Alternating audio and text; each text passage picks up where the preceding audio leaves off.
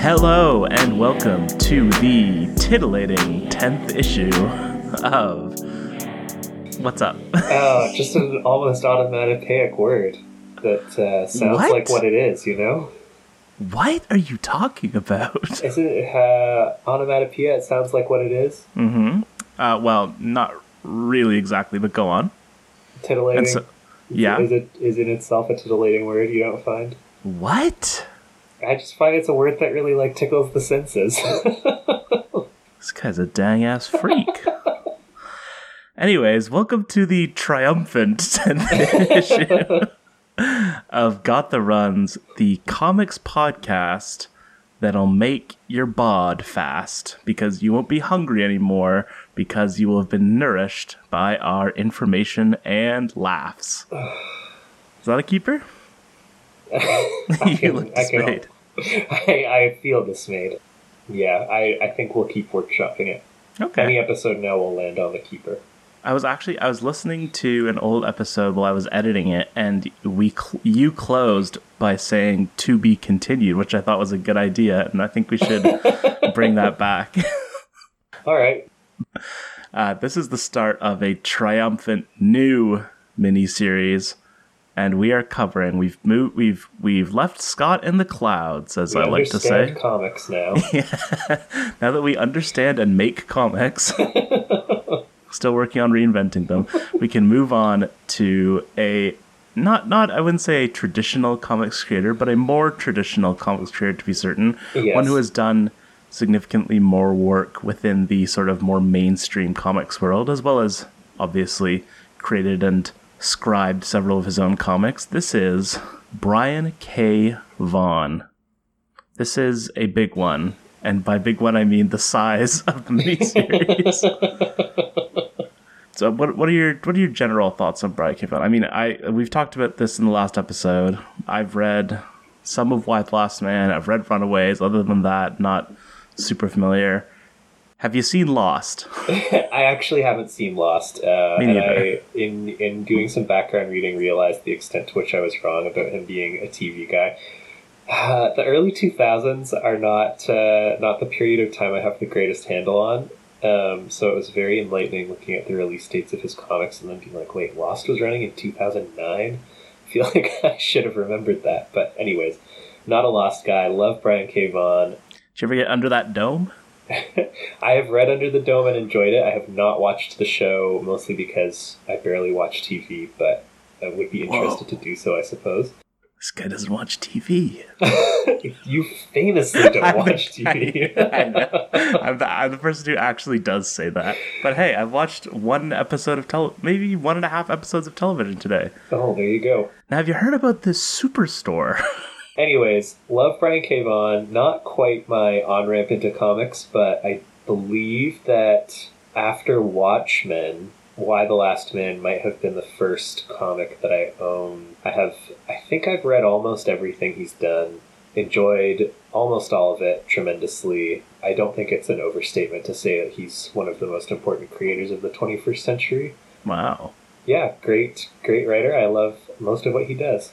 Cool. I did not. I mean, I knew he was very well respected. I kind of lump him in with I feel like there's sort of a mid 2000s ish sort of core group of comics creators that I'm sort of familiar with that he would be included in. But I did not know that you held him in such high esteem. So this should be very interesting. So the first thing that we will be covering, it's not the first comics work he ever did, but it is the first, I think, ongoing. It's the first ongoing, yeah. Yeah. Is Swamp Thing, Volume 3, written by BKV himself, Bind Corcherville. Is that good? No. Art by Roger Peterson, Joe Rubinstein, Rick Magyar, Cliff Chang, Rodney Ramos, Mark Lipka, Steve Lieber, which I have miswritten here, Paul Pope, and Guy Davis. And who can forget Alex Sinclair doing the colors, of course. Sure. Who does the cover art for this? Because the covers are very interesting and very painterly. It changes. So I was looking into this because I recognized some of the art and not others, but they change it every 3 issues for pretty much the entire series. So yes, this is cover dated May 2000. It's under the Vertigo imprint. So how long has Vertigo been around at this point? Like 10 years? Not even? No, probably a little over 10 years. I actually should have looked into this a little bit more closely, but Swamp Thing is like a cornerstone Vertigo title in a weird way, because it's not like obviously this Swamp Thing is, but it wasn't originally a Vertigo title. It debuted in the Bronze Age, created by Len Wein and Bernie Wrightson. I believe they're both credited in every issue of Swamp Thing as the two creators. Mm-hmm. And then had a couple of other creators work on it, but famously revitalized by Alan Moore starting in 1983, I want to say. Very little known at that time. But anyways, that book is kind of credited as kicking off the Vertigo sort of era at DC, not because Swamp Thing was a Vertigo book or because Alan Moore ever wrote for Vertigo, which I don't believe he did, but because the sort of like horror fantasy tone of the book was so influential on the Vertigo books that followed, and because the series editor for Swamp Thing at the time was Karen Berger, who would become the line editor for Vertigo for pretty much its entire existence, and is a very celebrated figure for her contributions there. So I don't think I know what the first Vertigo book is, but we can talk about this a little bit later. I did reread all of Alan Moore's Swamp Thing before getting into these issues this week, and none of them are in the Vertigo imprint. Yeah, so I have a little bit of information here. March 1993 was the debut of the Vertigo imprint, so it's been around not quite 10 years at this point. Interestingly, which feels like we should do more research for this podcast, but so there is a very clear Swamp Thing connection here, because so Vertigo, like you said, the sort of Vertigo era before it was called Vertigo was the mature readers line, and that started because DC stopped submitting the Saga of Swamp Thing to the Comics Code Authority for approval, and that's sort of when the like mature readers line became what it is, and which eventually became Vertigo, and is now. Why did they get rid of Vertigo? That's such a good name, and now it's DC Black Label. Yeah, so technically DC Black Label is distinct because they were both around for a little while, but yeah, it does suck.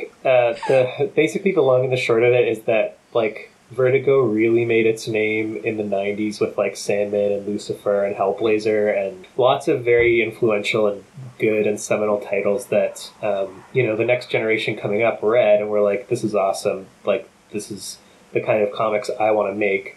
But it's not always easy to do the things that influenced you as well as the people who influenced you did them. So, not to say that there's not any good Vertigo books that came out of that. Like we're gonna be talking about a good Vertigo book in a couple of weeks with Y the Last Man. There are lots of good Vertigo books that followed, but I think they just had a hard time recapturing the magic of it, especially like as the 2000s wore on. Like I think Preacher probably overlaps into the early 2000s, and then Y the Last Man obviously as well. But as the like kind of late 2000s went on, sales just started going down. It felt like maybe the creative spark wasn't quite there as much. So yeah, basically for as long as I've been reading comics, Vertigo has kind of like swung in and out of being a thing. They did try to revive it one last time. They like got a new logo for it and made a new push with the so Neil Gaiman basically like greenlit a whole line of Sandman Universe comics that used characters and ideas, and I don't think he was writing any of them, but he was sort of like curating the line, and they used that to kind of give a last push to the Vertigo branding. And lots of those books are good, and I think a few of them are still going, but basically they kind of gave it the last good college try, and it didn't really pan out. So they pivoted over to Black Label, which they had been sort of developing as a like mature readers / like adult prestige format. And DC Black Label, it seems, is mostly about making Batman scary. DC Black Label shot to infamy when in Batman Damned by Brian Azzarello and Lee Bermejo, the outline of Batman's penis was visible on a page of the first printing, honey, which caused a bizarre speculation boom. We now know that Batman is circumcised. It was edited out of future printings, but that was basically the first big splash of Black Label.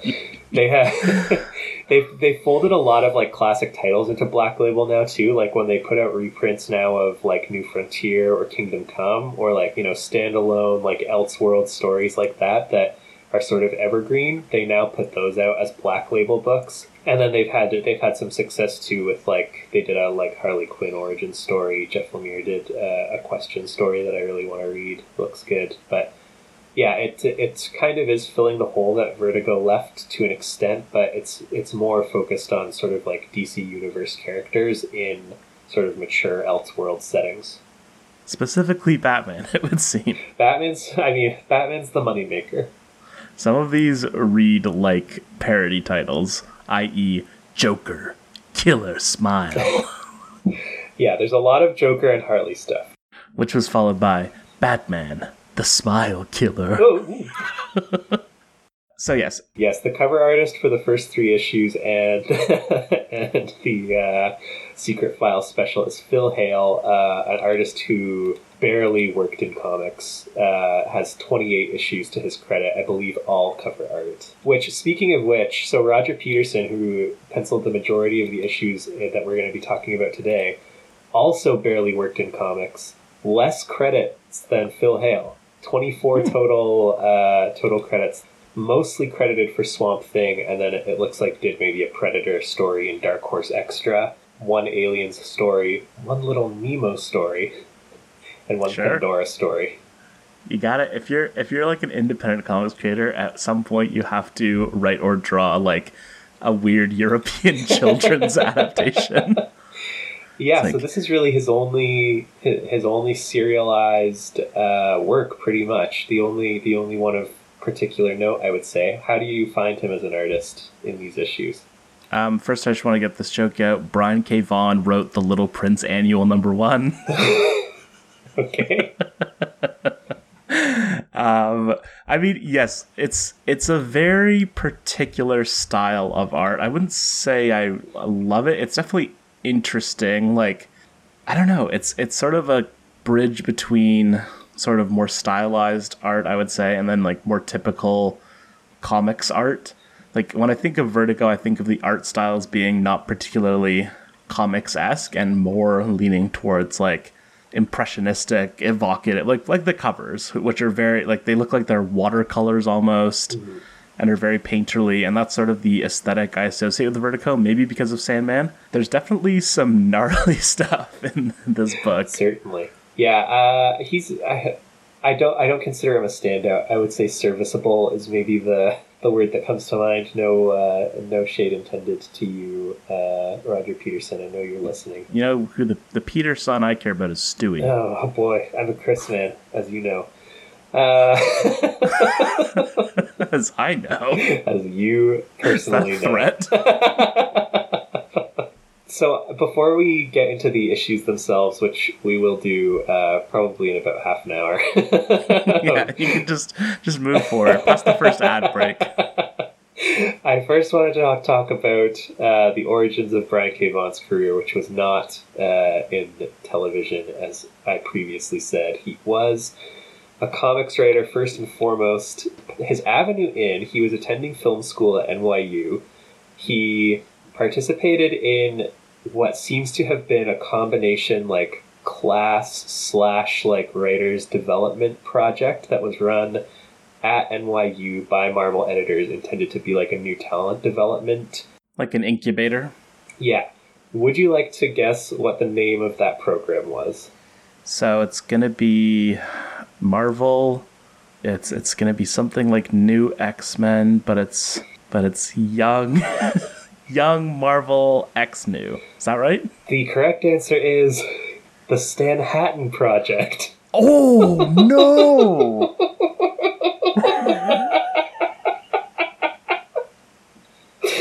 It was called the Stan Hatton Project. So before we started recording, and you said Did you know ... Wait, I'll save it for the podcast. I don't remember what that was about, but no. When I asked you if you had done any reading, that was what I was trying to suss Yes, out. that was the big reveal you quote had planned. When I read it, I burst out laughing and told my wife that I couldn't wait to reveal it to you. Anyways, it sounds like an interesting program. I watched Joe Kelly, who was another comics writer and graduate of the program, talk about it, and he said basically they did the writing process in reverse. So the first thing they did was get handed sample pages with no dialogue, and they were like, all right, it's dialogue week, write dialogue for these pages, do that and workshop it together, and then would go back to be like, all right, now plot. And then basically worked backwards through the whole process until they were working on all right, put together a pitch and a series bible for something that you would write. And it seems like it was successful, somewhat successful at least, as a talent incubator. I mean, they got Joe Kelly and Brian K. Vaughan out of it, at least who are two pretty recognizable creators. It seems like some of the alumni basically went on the editors kind of call lists for when they needed fill-ins. So Brian K. Vaughan's first published comic was an issue of Cable that he just wrote the dialogue for. It had already been plotted and the art was done, but then there was something came up and he had to come in and just do the dialogue. Joe Kelly told a similar story in the interview that I was watching about getting called in to do dialogue for a book that had already been plotted, and then basically allowed people to go from there to start working on regular series after that, because this is, I think, Swamp Thing #1 is his third published comic, or maybe fourth. Yeah, so I saw the Cable, I saw one issue of Wolverine, I saw one other X-Men, or one or two other X-Men tie-in books, and those are all cover dated 1997 or something. And then in this is cover dated May 2000 for the first issue of Swamp Thing. Yeah. So I guess he was just chilling and then pitching to DC or something. I don't really know how it works. Brad Life? Grad Life, I said. Oh. Who's Brad Life? So maybe not surprising, I couldn't really find any interviews where he talked about how he got this job. People mostly got more interested in interviewing him after he became a smash hit creator of other books. Right. So he mostly talks about how quickly he managed to get Swamp Thing canceled, how bad of an idea it was to make his first ongoing book a book best known for an Alan Moore run. Right. How he hasn't read these stories in 15 years. Wow. That's basically what I know about Swamp Thing, is that he's known for an Alan Moore run. He weirdly has a TV show, right? Yeah. Or had a movie or something. One season, beloved by fans, I believe. Oh, I meant an old. Isn't there an old TV show? There's a Wes Craven movie, of course. What you're thinking of? I gotta watch that. Yeah. So after the Len Wein and Bernie Wrightson run, the character was retired basically. But then Wes Craven made a Swamp Thing movie, and they were like, all right, time for Swamp Thing to come back. And that was when they launched the book that Alan Moore eventually took over with issue 19. And so Swamp Thing was always like this, correct? In some form or fashion? Or, was he ever, a superhero? Oh, no. He was definitely, so it's kind of complicated. He always was, a swamp monster, shambling, but he interacted with heroes a fair bit. There's a fairly famous Superman team-up issue. He had a few run-ins with Batman.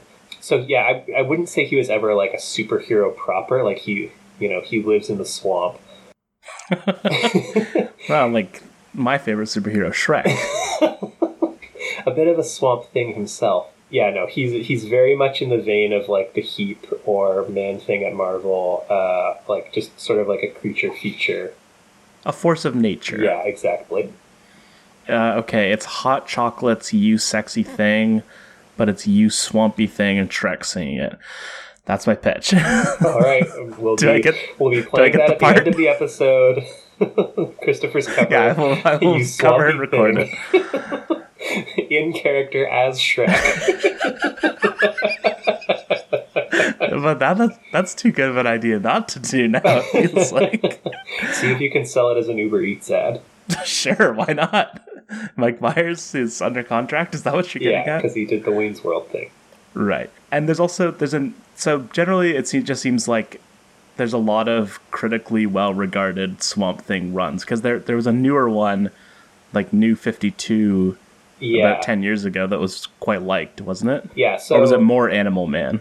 No, Swamp Thing was good too. So the history is like Len Wein and Bernie Wrightson, which is like well regarded, if not necessarily held up as like, you know, a must read all time great, but you know, well liked, well respected. I wish I could remember the name of the guy who wrote the first 18 issues or 19 issues of the second run, but I simply can't. And I think there was actually 2 writers. Someone filled in. Martin Pasco and Dan Mishkin? No.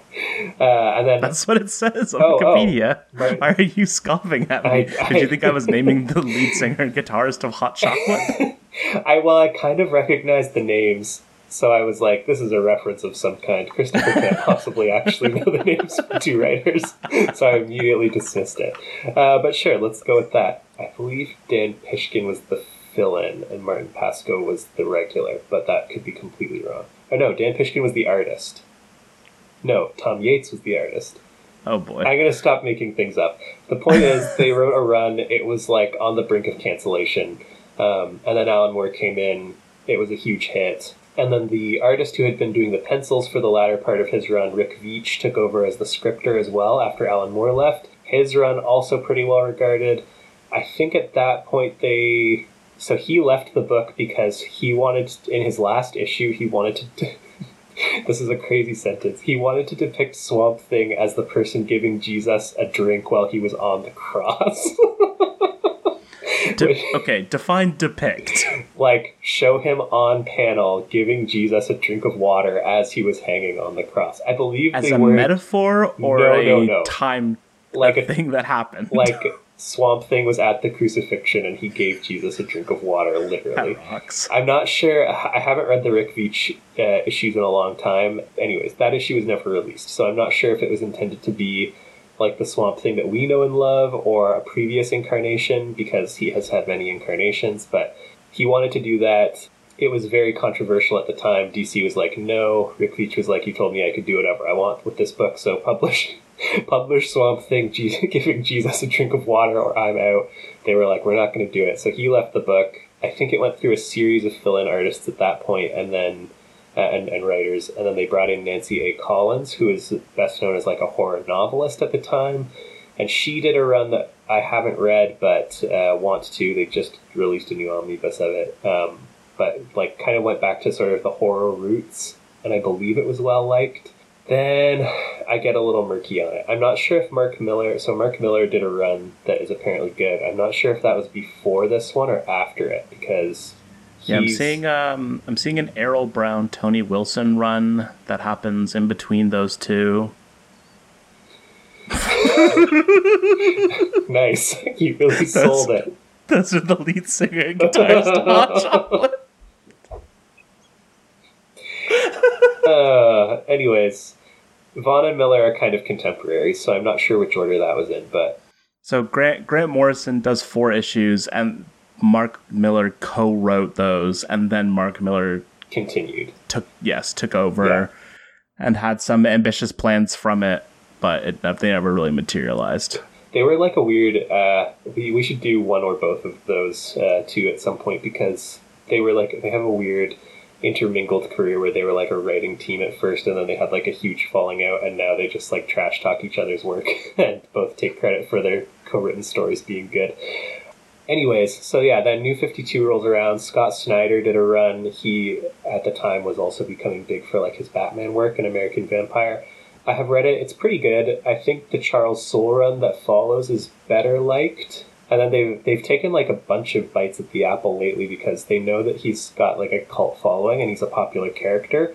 So they keep trying to get him to hit, and like it's not really happening. Tom King, who's kind of like an it writer right now, wrote like a winter special. Mark Russell, who's like one of my favorite currently working writers, is working on I think a mini-series for him right now.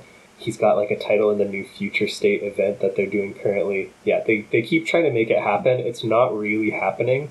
Not necessarily because the books aren't good, just for whatever reason. It doesn't seem to be enough to sustain an ongoing.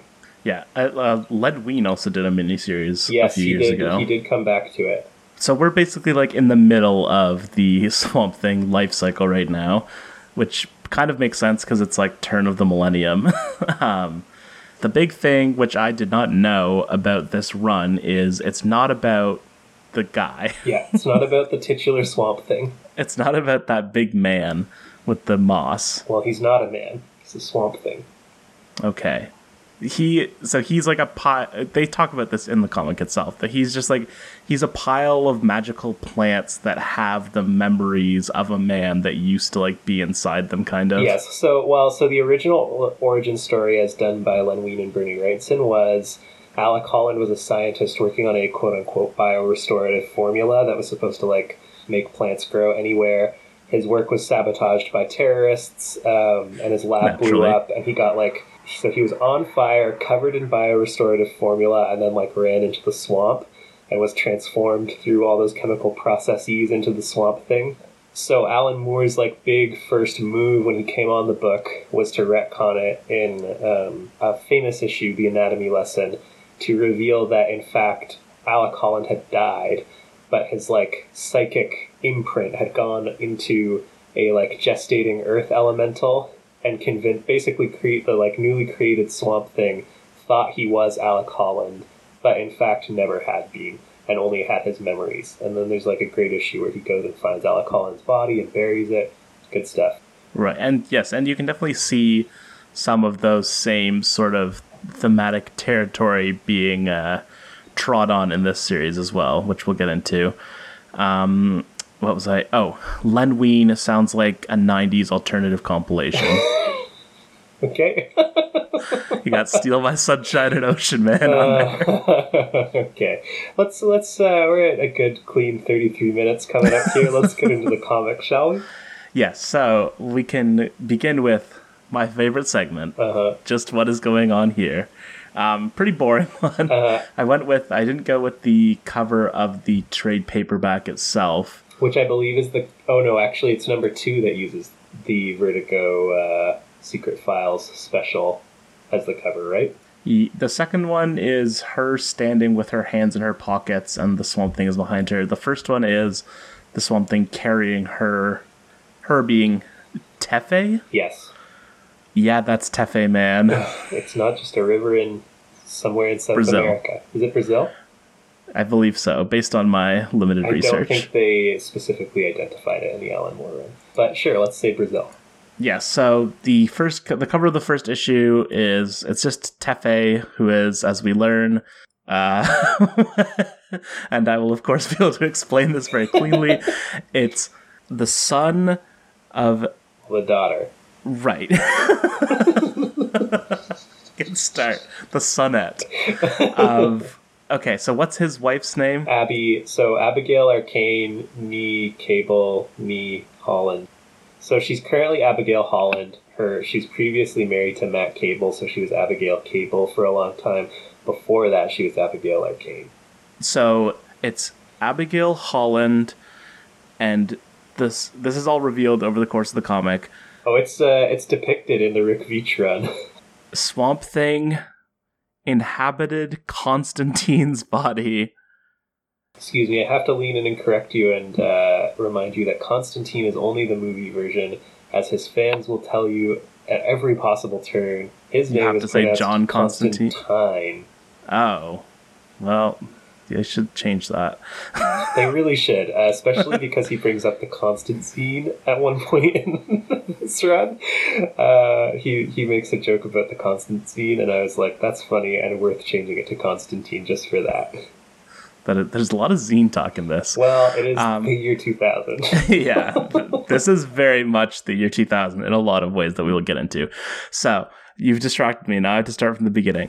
So, Abigail Holland... Okay, so what happens is at the end... No! It's my turn! Okay, I'm doing it. Go off, You can't see... I'm making a diamond with my head so I can think harder. Abigail Holland... so, John Constantine was possessed by the Swamp Thing, who is Alec Holland but not, and used his body to, and that made a baby, but the baby wasn't just the three of them, I suppose.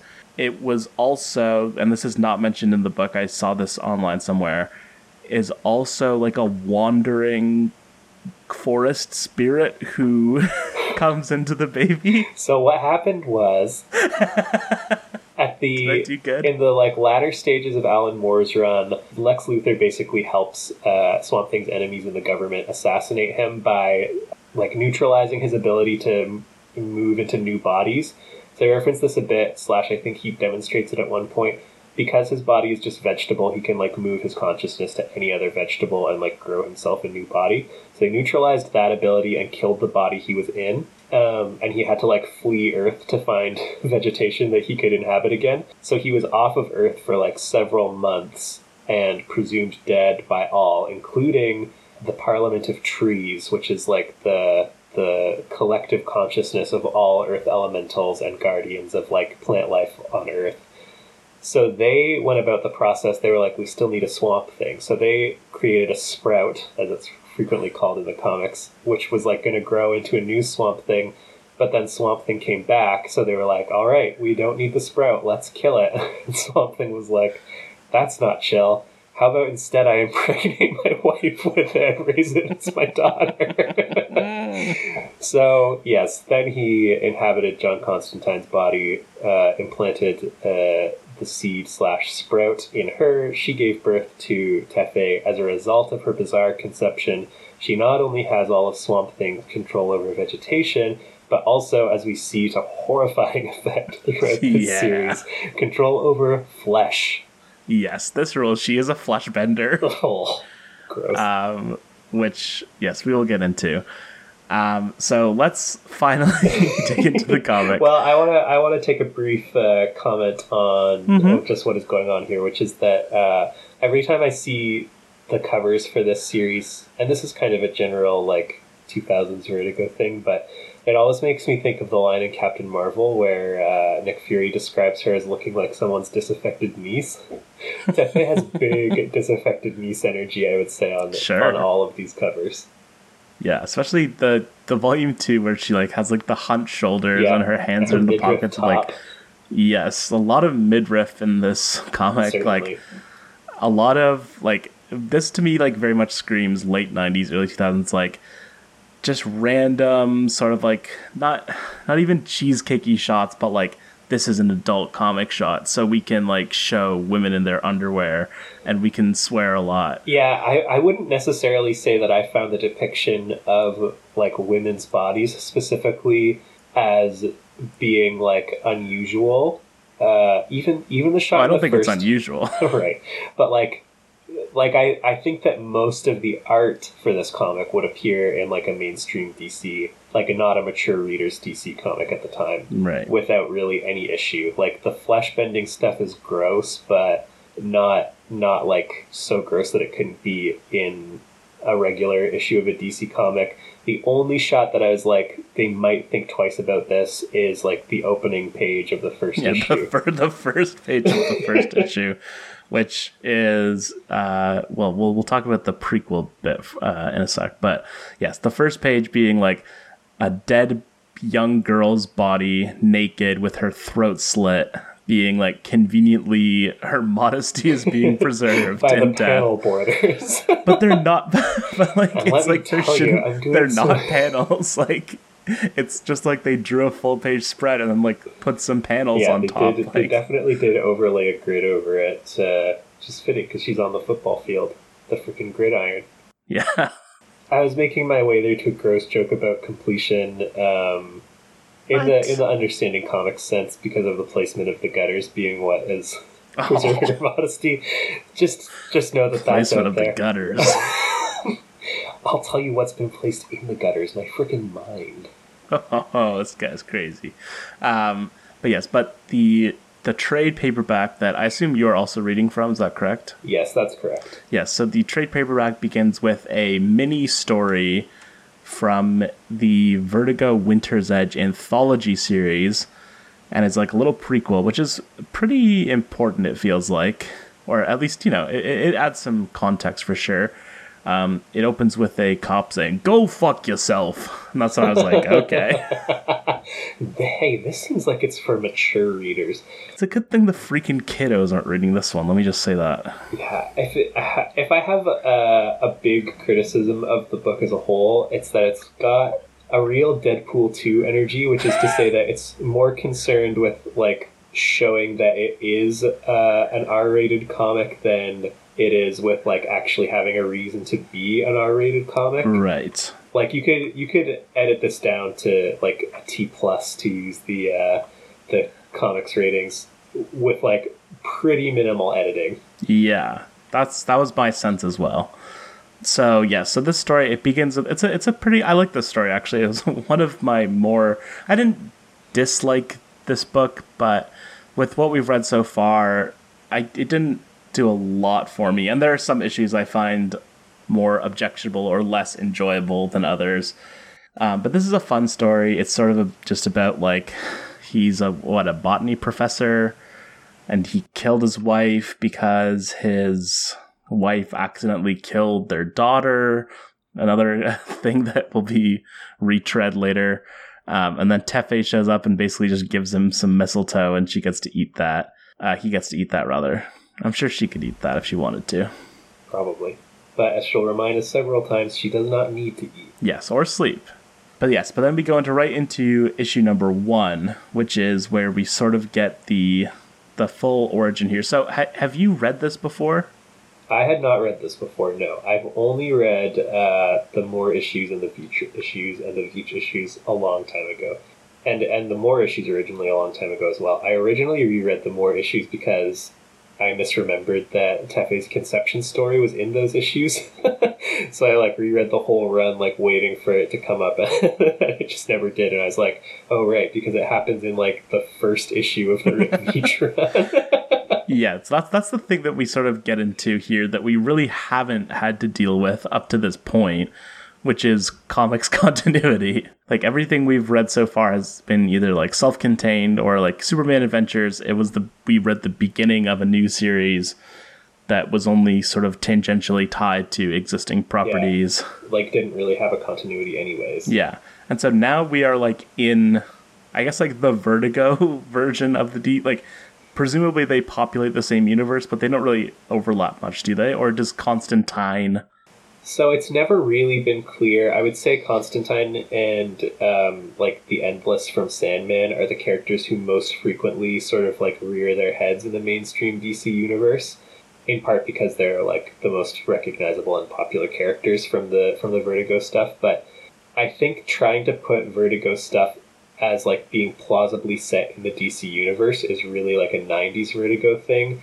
And as time goes on, it turns into more of just, like, basically like a creator-owned imprint at DC rather than anything that's attempting even to tie in. So I would say, like, yeah, it's tricky because, like, Swamp Thing's continuity is definitely, like, rooted in the mainstream DC universe. Rooted. But I wouldn't say that, like, this book takes place in the mainstream DC universe. Yeah, I was a little surprised at how much continuity there is, because I kind of associate Vertigo with, like, you're telling a story, it might be, like, it's about a character we know, maybe, but it doesn't really necessarily have to follow, like, that level of continuity that it might have to in a mainstream series. Yeah, it's like a little fresh starty. Yeah. But, yeah, not so much this book. No. So, were you surprised at what this issue is and sort of what it becomes? So, I had already known that Mary Conway, who's the girl that we're introduced to, was Tefe, but I was surprised, like, the extent to which, like, I didn't know really any of the other backstory, so I was surprised that she, like, basically remained Mary Conway for the entire issue, that Tefe isn't really even introduced in this issue at all. But yeah, the reveal that it is Tefe was not a surprise to me. Okay. Yeah, because this issue is pretty interesting now, like, thinking back on it, having read the first 10 issues, because there's so much, like, I wouldn't say business per se, but it's so much a story about Mary Conway, like, and in a way, I guess, is intended to be shocking in that way, but I guess, like, so, like, if I were picking this up in the year 2000, I would probably be, would I be reading this being like, where's Swamp Thing? Or would I be reading this being like, when's she gonna turn into Swamp Thing? No, you would be reading this like, where's Swamp Thing? Okay. Like, who's this Mary Conway girl? What's this about? Like, there's hints, like John Constantine has like a weird little insert panel that she kind of like hallucinates him a little bit. Mm-hmm. I think, and like, I think at the very beginning, as I recall, oh, maybe not.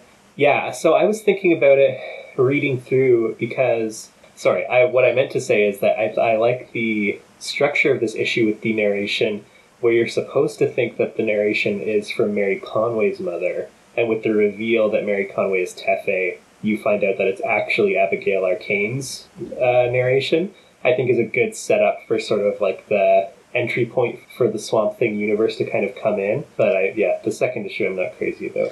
Yeah, so that first issue, it did confuse me that big, I guess because I don't have that context. I was just like, wait, who? I sort of got that the narrator like was originally supposed to seem like Mary Conway's mother, and then it sort of shifts, but I didn't quite understand who. I was like, oh, so is it Swamp Thing talking? But the narrator already like talked about being a mother, so that doesn't make any sense. But anyways, yeah. So basically the first like 20 pages of this are like just like a slice of life-ish story with like obviously like some dark undercurrents, and the narration definitely adds that little bit of darkness to it, certainly. But I think it is definitely intended that when she explodes out of her own skin and then violently murders her boyfriend and best friend, that is... That's meant to be surprising? Yeah, I think that's intended to be a tonal shift of sorts. Yeah, so we are introduced to Mary Conway, and it was a bit of a bummer because I was like, this is interesting. I like a good slice of life story for sure. It's like she's a high school student, not unlike Steve Carell's character in Welcome to Marwen. She has lost all memories of her previous life. And yeah, so she has been, it's been 3 years since she awoke from this coma, which she suffered because, or was put in because of a terminal illness, and then has woken up with no memories and is sort of getting back on the horse. She's a fencer. There's just like so much weird specific stuff that it's so strange that all of it is basically entirely discarded. Yeah. With the exception of like the second issue. But yes, and then they're going along, they're at the prom, and then she sees her boyfriend and her best friend hooking up, and then she freaks out. She, as you said, tears off her own skin. She, I guess, sort of reactivates her memory, but not really. It's not made very clear like what that does for her, because it still seems like she doesn't really know or remember anything. Well, she does say, I remember. So I think we are given to understand that after an initial moment of confusion, she remembers pretty much everything about who she is and what she knows of her powers. She throws off her own skin. She makes a tree grow out of her friend's body. And then she wraps up her boyfriend in a bunch of grass and bugs. Has him eaten alive by bugs. Yeah, bugs eat him until he's a skeleton, and fly off with his glasses. Apparently, he's really more of a desiccated mummy. It's true. He's more of a mummy than a skeleton. It's true. And then her arms get all goopy, and then she like sloughs off her skin again. She forges a facsimile of her own, i.e., Mary Conway's body, out of flesh. David Smith on him. Wait, what is this? David Smith, main character from The Sculptor. Oh. How could I forget? How indeed. Yeah, she gives an explanation for this later on, where she describes making her sexual organs work like a she does say that, doesn't she? Stamen. What does that mean? Yeah, I have no clue. Like, maybe that she's describing that to be like, that's how I made all this extra skin. Oh. To, like, be the meat of the... Oh, that's right. I'm afraid that's right. But it's just, like, falling off her arms. Like, I don't see... Yeah, I don't see where her sexual organs come into it at all from these pages. Anyways. She forges a flesh dummy of Mary Conway and then goes off, so it seems like it's like a murder-suicide of some description, or some, like, And it's not entirely clear, basically, what has happened. And then you get, as Mary Conway's mother puts it, Abby Cable shows up. Well, hold on. I first have an important question to you. Mm-hmm. You've just murdered your boyfriend, best friend, and self, and assumed a new identity. Would you go to their funeral? Would you go to your funeral? Yeah, for sure. As she does? Well, they're her friends. Yeah. And it's also like, there's no risk associated with it because no one knows who you are. That's true. Although when she runs out in the middle of the service, that may strike someone as slightly suspicious. Really? Like, hey, maybe she killed him. Who knows? It is a mystery, to be sure. Yes. Anyways, so then Tefe's real mother appears, and then we get the full story. We get what this is one of the things I found a little bit unpleasant is we start with a set of scenes of nuclear explosions and like the World War II nuclear bombs, female genital mutilation, and Irish car bombings or bombings, which I just found to be a little bit unsavory. It is a bit much. I also a bit much is kind of the go-to word or like phrase I would use to describe a lot of what happens in some of the issues that we're covering today. I also don't really love that this is the second of like 4 rehashings of her origin that we get in the span of 10 issues. Like, yeah, we relitigate this information a lot because like it's basically the only like overarching plot thread that we've seen so far. I mean, it seems like we're heading towards something by the end of the first 10, but it's basically the only like ongoing piece of narrative structure we have for like probably half of the run. So this is like there's an A and B story in this issue, and the A story is basically like full exposition dump by Abby Cable to basically just tell us things that we think for the most part already know. Oh, see, I didn't know this. Oh, maybe not. But as a reader, you would know this? Like, as someone who knew about Swamp Thing, you would know this? Well, no. Some of it, yes. Some of it, no. Oh, right, because she goes over the like how they put her in Mary Conway's body and stuff. So that stuff definitely no. Yeah, and then you're alluding to the B story, which is Tefe going to the Green, which I had not seen before. Yeah, it's cool. I was hoping to kind of like remind myself about the origin of like the green as a term, and I wasn't really able to, because like Moore introduces this idea of sort of like the collective consciousness of all plant life, and he refers to it in like an early issue as like a green world, and Swamp Thing will occasionally allude to like or make reference to the green, but not. It was like when he talked about the green, it was never like a place or a concrete location, like a realized concept, like it is in this issue, where it's like now I am in like a realm, and that realm is called the Green, and everyone who lives here calls it the Green, and like we understand the source of my powers to be the Green. It's like a city. Yeah. And in Jeff Lemire's Animal Man, they'll establish the concept. I think Jeff Lemire's Animal Man, actually. Grant Morrison might have done it. I can't recall. But anyways, they'll establish the concept of, like, the red. Yes, this is something I'm sort of familiar with. Yeah, Animal Man is, like, the avatar of the red, and then the Rot, which Anton Arcane is the avatar of. But, like, yeah, none of that stuff. I can't figure out exactly where that stuff kind of originated. But anyways, she goes there. She talks to Grass and finds out that it wants to kill all humans and wants her to do it. Yes, we get these two. I would agree with you that this issue is problematic from my interest in it perspective. Well, I feel like Abby's part of it just is done so inelegantly, and there's just more interesting ways to convey all the information that she conveys. It's such a dump of exposition. Like, here's a character who doesn't know, like, why is she telling her this exactly? Like she feels guilty, like, I guess. Guilty about it, yeah, but that's basically it. And, like, yeah, to have the conclusion of it to be, like, her getting slapped and being like, go away, you insane person, what are you talking about, is fitting. Yeah, the Abby Arcane A story is done like in the most inelegant way possible, and then the B story feels like it needs to be just like its own whole issue. Like it feels unrealized. Well, let's be clear. This is an issue with Noel in it. Noel is in this issue with a K and an N. He looks like... I can't remember who it is, but a character actor from the 90s who has like... It's like black hair on top, salt and pepper on the sides. Uh-huh. He just has the energy of like someone who would show up for like 3 episodes in like, I don't know, Hill Street Blues or in Boston Legal. Yeah. That kind of like some kind of 90s procedural show.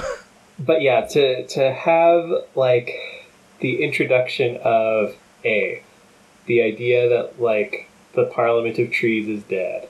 B, all of the green is dying and they want to wage war on humanity. C, Tefe is viewed by the green as their weapon against humanity and they want her to destroy all humans. Is that the name of a video game? Or... It certainly is. There were 2 of them. They want her to destroy all humans too.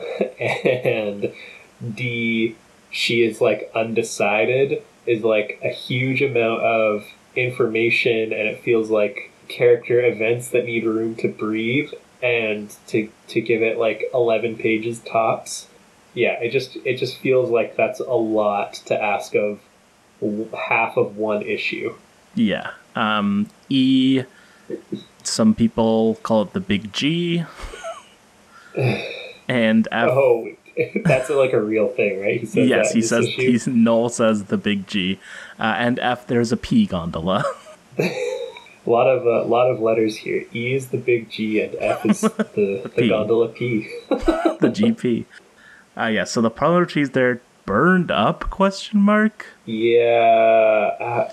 Because they were too mortal, says Noel. Yeah, because they all of the Earth Elementals have origin stories similar to Swamp Thing as we know him now, so they all also had humans like psyches imprinted upon them. So yeah, that's why he's saying like they're basically humans because they had like human brain patterns and thought like humans. So it's not really clear why they're dead. I think what we're kind of meant to believe is, or what's suggested later on is that it's a consequence of pollution, basically. But Noel sort of suggests that they like somehow brought it on themselves.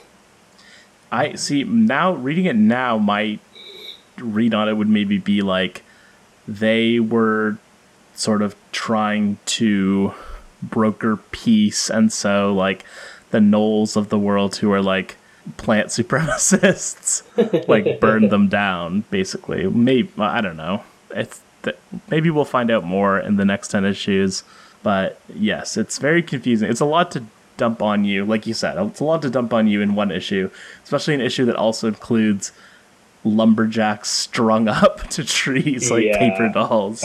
Yeah, so the story that Abby tells, basically that Tefe like always was like basically a sociopath, which is certainly how I'd characterize a lot of her behavior throughout this stretch of issues, but killed people on the regular. We were basically like, our daughter's a sociopath, what can we do? John Constantine was like, I have an idea. We'll replace this dying girl with her. Hey, it worked for me and Earl. Yeah. Yes, and so yes, we can maybe get into this. It's kind of confusing as to how Tefe is being characterized throughout this run. Like, and they sort of do talk about this, how like sometimes she seems sort of very childlike and innocent and sort of ignorant of the ways of the world, and then other times she seems very like sadistic and like very uncaring with human lives and sort of considering herself outside of the plane of human existence. And so it can be a little confusing and a little like whiplashy at times. Like it's almost like a sort of I'm learning how to be human story, but also not quite. Yeah, I think it basically is. One of these issues basically has her like discovering that she has a conscience. But I think what we're meant to understand is that she is like a little too much the earth elemental at first and kind of has the same, like the force of nature thing that we were talking about with Swamp Thing before. She has that same sort of like, it's dispassionate, but also it's like too passionate, where like she doesn't really have any regard for human life. And also when she sees humans disregarding plant life, it makes her very angry. Even though she doesn't really seem to like fully understand why, at least at first. But then also to like confuse matters further, I don't really think they ever spell it out exactly, but when they transform her into Mary Holland, it like ages her up fairly considerably. Like I think she's like 11. Mary Conway, not improviser and character actress Mary Holland from Happiest Season. Yes, not Mary Holland, Mary Conway. Anyways, I believe she's supposed to be like 11 when they do this ritual, and then Mary Conway is like 15 when she wakes up, plus 3 years. She's a senior in high school. So yeah, Tefe is definitely meant to be 18 as of like issue 1. It feels like she's meant to be like conveniently 18. Like she's 18. Oh yeah, like she could do. She's not a child. Yeah, she's 18. Comics has not yet, at this point, apparently learned that aged up characters are not a carte blanche. Well, when you think about it, since she's a plant, she's really immortal, so she could be thousands of years old. True. She was born in the 80s. Oh wait, but this takes place in 2000. Whoops. Anyways, so that's like a whole nother element that, yeah, they're like, she's so young, but also she's so old. Yes. And then, yeah, I mean, like, you know, I feel like we've sort of said it all here. She kind of pieces out of the green. Undecided critically. She says, I'm on my own side. Yes, he says, like, you gotta pick a side. And she says she's on her own side. And then comes what I would consider to be the worst issue in this run by a comfortable margin. Like, borderline embarrassing issue where... This is also where the timeline gets really confusing. Yes. Because this takes place after the Safari issue. Right. But before the, like, forest fire issue. Yeah, so she like, shipwrecks and then gets discovered by... Wait, hold on. It's so confusing because she does get discovered by Barnabas, like, after her weird ship thing. Anyways, we'll focus on this issue for now because there's a lot to unpack in this issue. Yeah. So this is like where, well, I guess the first issue had already kind of kicked off this trend, but there's like a stretch of issues here where Tefe is never the narrator. It's always another, like, they kind of use Tefe as an excuse to tell a story about a different character. So like issue 1 is about Mary Conway, like as she was before, through, you know, kind of the mother's perspective. Issue 2, I guess, is like about Tefe, but also through Abby Arcane's perspective. And then, but yeah, then we start to get into these very episodic kind of like, where is she this week? Yeah, like Incredible Hulk. She like finds herself somewhere. Stranger. Yeah, and her presence serves as a catalyst to sort of like reveal things about the people who she encounters before she like moves on. Is that what it's meant to be? I think that's what they're kind of going for, because it's not until like issue like 7 or 8 that she becomes the like perspective narrator. Right. Yeah. So this issue it's got so much going on. It's like a meta. It's like very metatextually about writing, which is a little embarrassing when you're like a late 90s, early 2000s comic that is like trying to be cinematic / literary. Like, oh yeah, and when you're a writer's like 6th published comic. Yeah, it's like I don't quite understand who or what this is meant to be like a takeoff of, because it does very much feel like it's trying to emulate something, but I'm not totally sure what that is. It feels like it's got a weirdly kind of like Buffy-ish energy to me for some reason. Mm-hmm. Like not any specific sort of like story.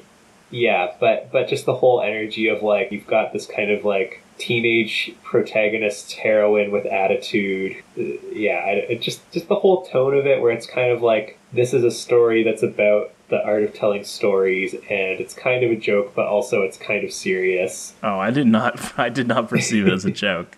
I thought it was supposed to be a little tongue in cheek. Yeah, the point is that the pretentious writer guy is like an insane murderer. That's true. Yeah, and I did think it was like, so I was really cringing on the first page, which is where it's shots of Tefe, and then it's got like excerpts of the writing, but it's like one of her fellow crew members on this like crabbing ship is trying to capture her perspective. But I thought it was supposed to be from her perspective when I first started reading it, and I was like, even as a like trying to capture what a bad writer would write like, this is still like weirdly cringe-inducing. Yeah, it's like little like snippets of story as if it's the opening lines of a book that's like, no, that's not right. I need to do it a different way. And it's like, oh, that sounds bad. I need to do it this way.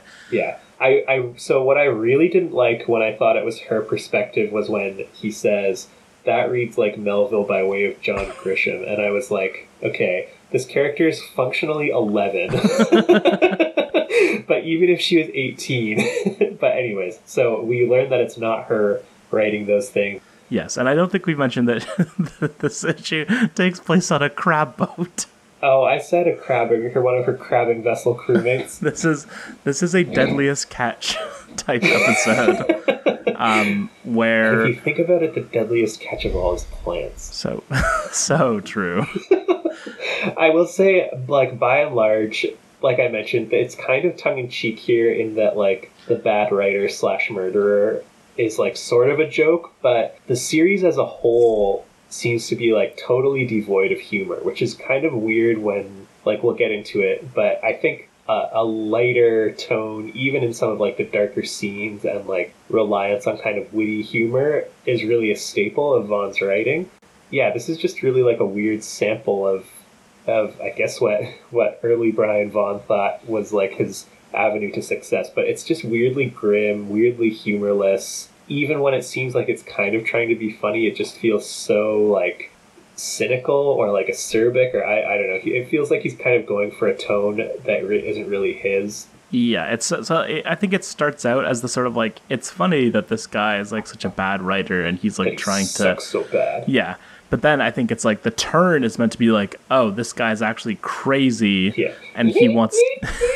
There's a literal, very much a Psycho take, where he wants to kill everyone because that's the ending to his book, but then it's like, I think that's what I'm going to be like, oh my gosh, like this guy isn't just a bad writer, he's crazy. He's off his gourd. And it's just like, what? Like, what? Like, it comes so out of nowhere that this guy's like a mass murderer, especially that like, well, Tefe just happened, like she didn't do anything to cause this, like she's not really she drove him crazy by being mysterious, an ineffable and maybe that was the problem, she was ineffable for him. Oh boy, she's 18, you know. But yes, like so like this is just like a thing that happens while she happens to be there, that this guy tries to murder everyone. He pretends to write a note telling the captain's daughter, or from the captain's daughter telling another guy that she's pregnant. No, he finds the note. That's a real note. Oh. Yeah, it's from the captain's daughter to his roommate Hank that she's pregnant and hopes that he'll marry her. But yeah, the whole, like, all of the killings seem insanely improbable. Yes, they think Hank did it, and so their reaction is to hang him. Yeah, that's insane. The captain is literally like, according to maritime law, this is my right. And like, they do the craziest hanging, which is to say he starts standing and then they like hoist him up by the neck. Yes, and then it's so crazy.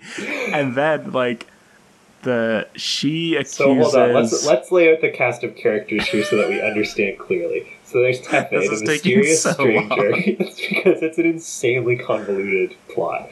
There's Tefe, the captain of this crabbing vessel, the captain's daughter, who is also his first mate, and who has, despite her dreams, known no other life but crabbing. Hank, who is like kind of the senior non-ranking crew person who's been working the ship for ages, is having a covert affair with Cheryl that the captain would not approve of. Larry, who is the writer slash murderer, and that's it. So it's the five of them. Yeah, and Tefe. I thought I said Tefe first. Anyways, it's the five of them. So Larry murders Tefe, frames Hank successfully for the murder of Tefe, like convinces the captain that he did it.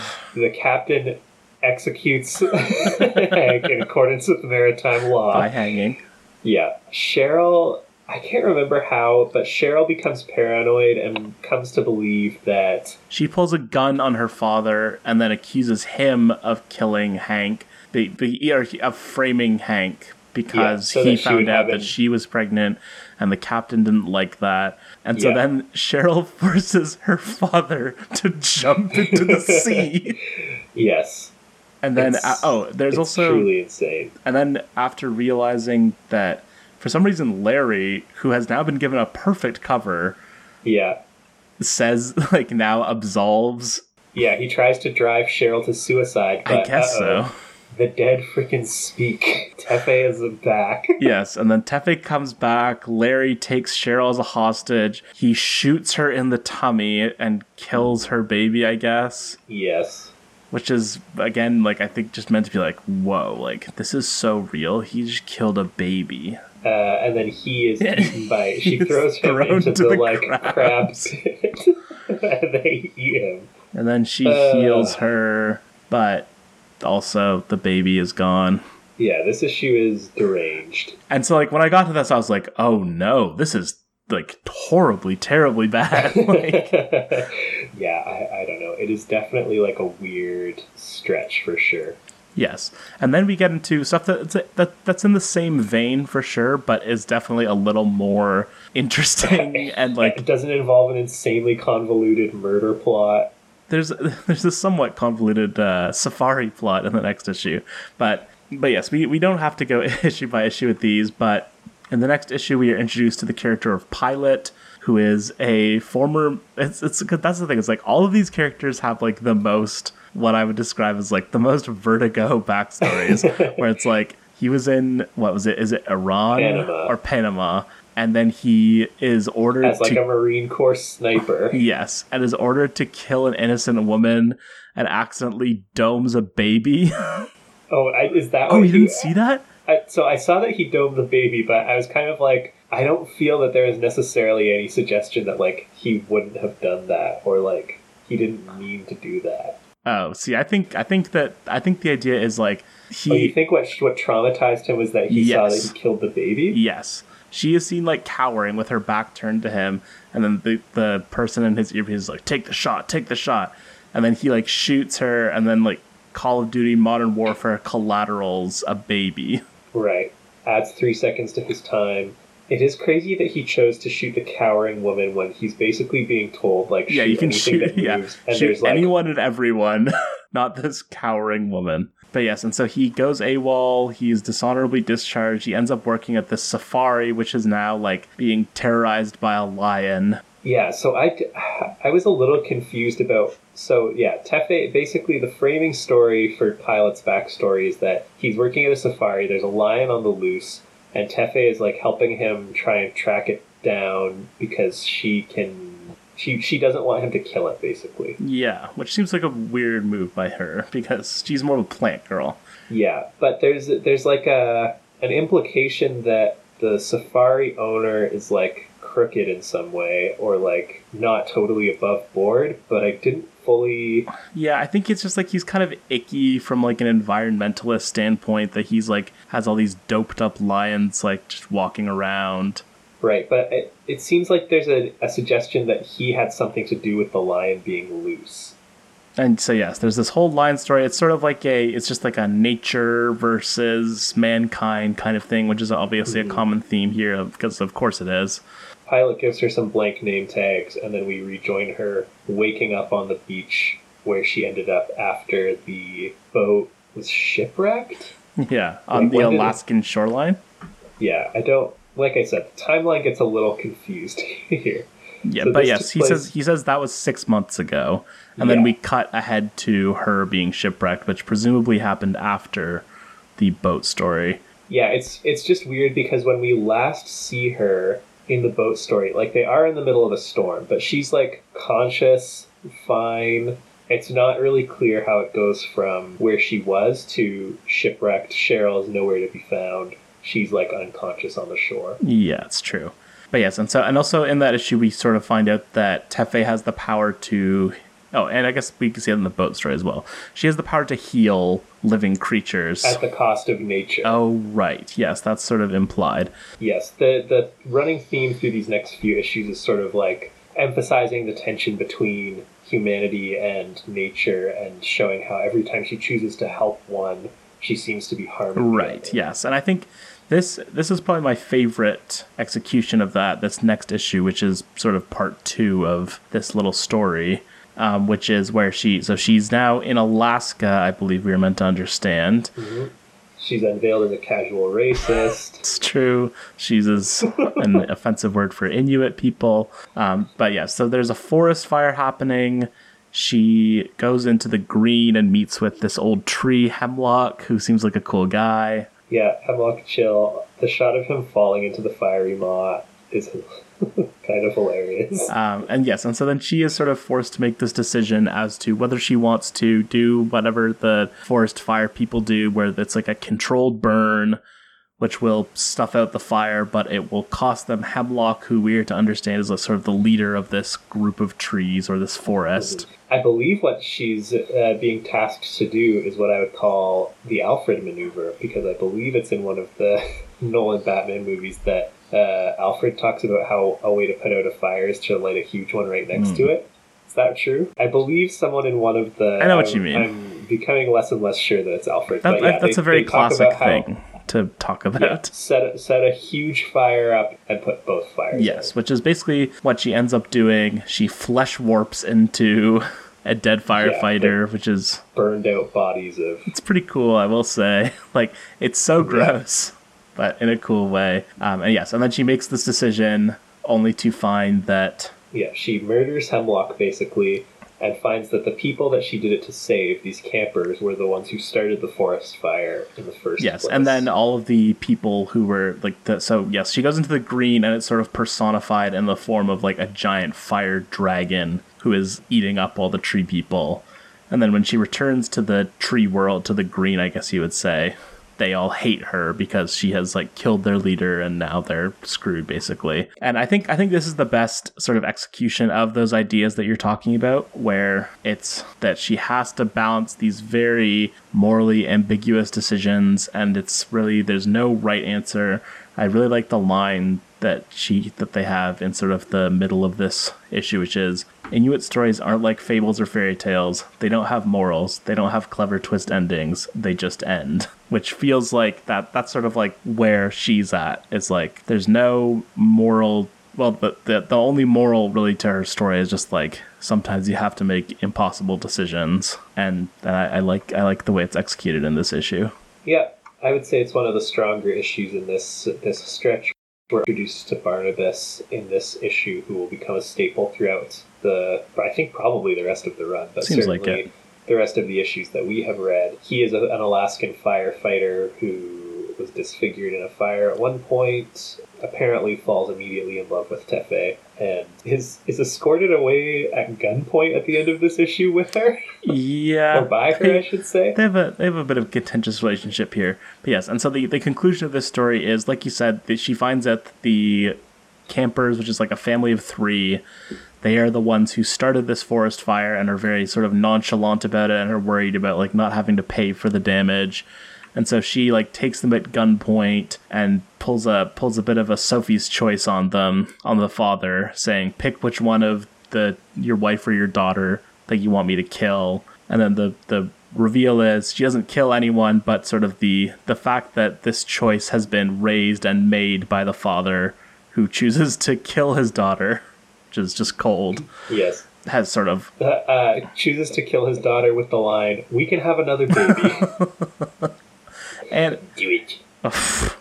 And like I do like the way that like it's sort of portrayed as like this guy is just like incapable of like, because he's like such a weak person and needs his wife, is why like he can't make what would ostensibly seem like the morally correct choice, which is like, don't kill a child. Your wife is actively asking you to kill her instead. So that's I really like that stuff. Yeah, this feels to me like the most Alan Moore kind of influence maybe of any of the issues, because this sort of like examining the like devastating fallout of a traumatic situation. He doesn't often spend like a whole issue on it like this, but I'm reminded of like there's an issue in his run where when Swamp Thing is like wandering through outer space, he's told there's a planet where like all of the creatures are vegetables basically, and they might be able to help him figure out how he can like go back to Earth safely. So he goes there by like transporting himself into the doesn't realize that like all the vegetables there are sentient basically.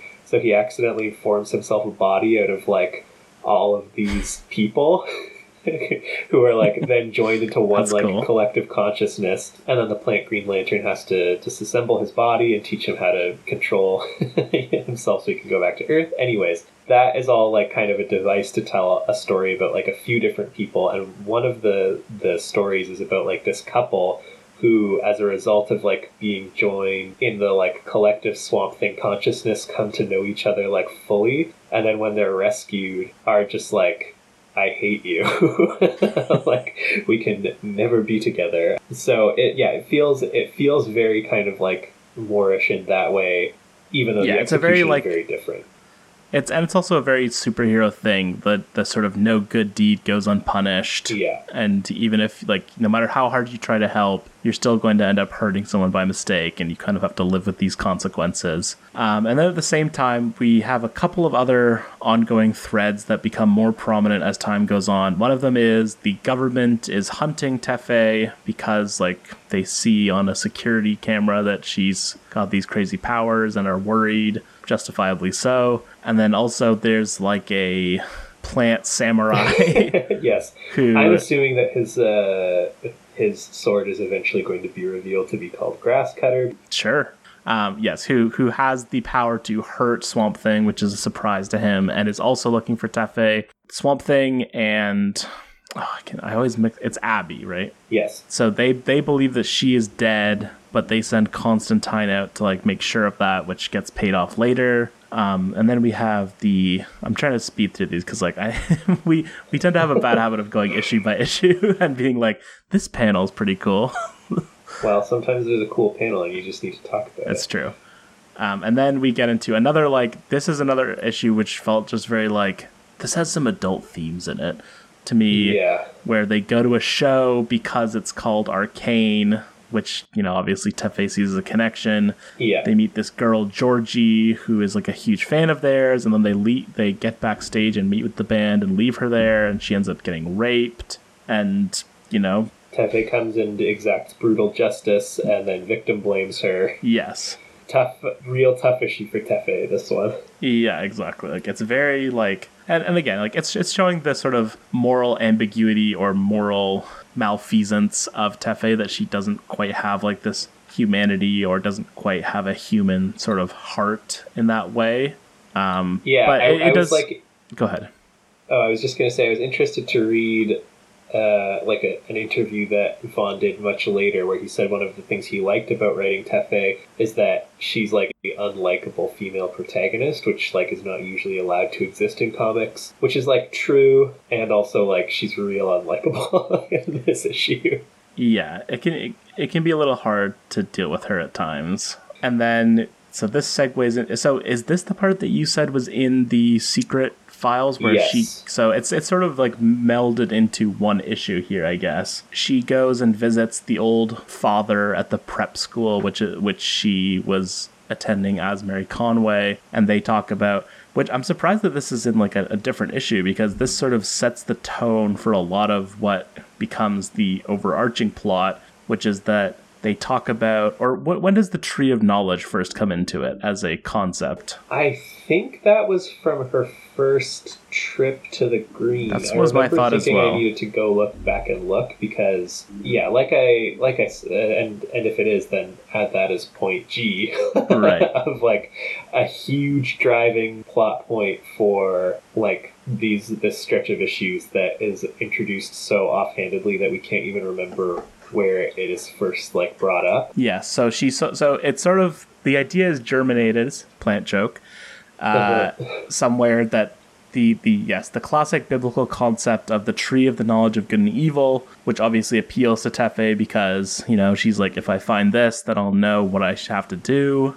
So she goes to see her old teacher, and he's just sort of looks at it from a very Christian point of view. But yes, and so this sort of becomes the ongoing arc of it, is that she is searching for this tree of knowledge in various places and seeking answers from various people. She asks Hemlock about it when she meets him. And then we get into another rape scene, or attempted rape scene, where she comes across some guy at the train yard asking him for directions to Harvard. And then he pulls a knife on her, clearly planning to assault her, and then gets the skin flayed from his hands and arms. Yeah, it's demented. And also, again, the timeline, again, I'm very confused. Like, I don't understand. She's in Boston, but the priest lives... Like, the Conways are in Louisiana. No, I think they're in Boston, because during the... Doesn't she say she works at Elysium Lawns? I don't know.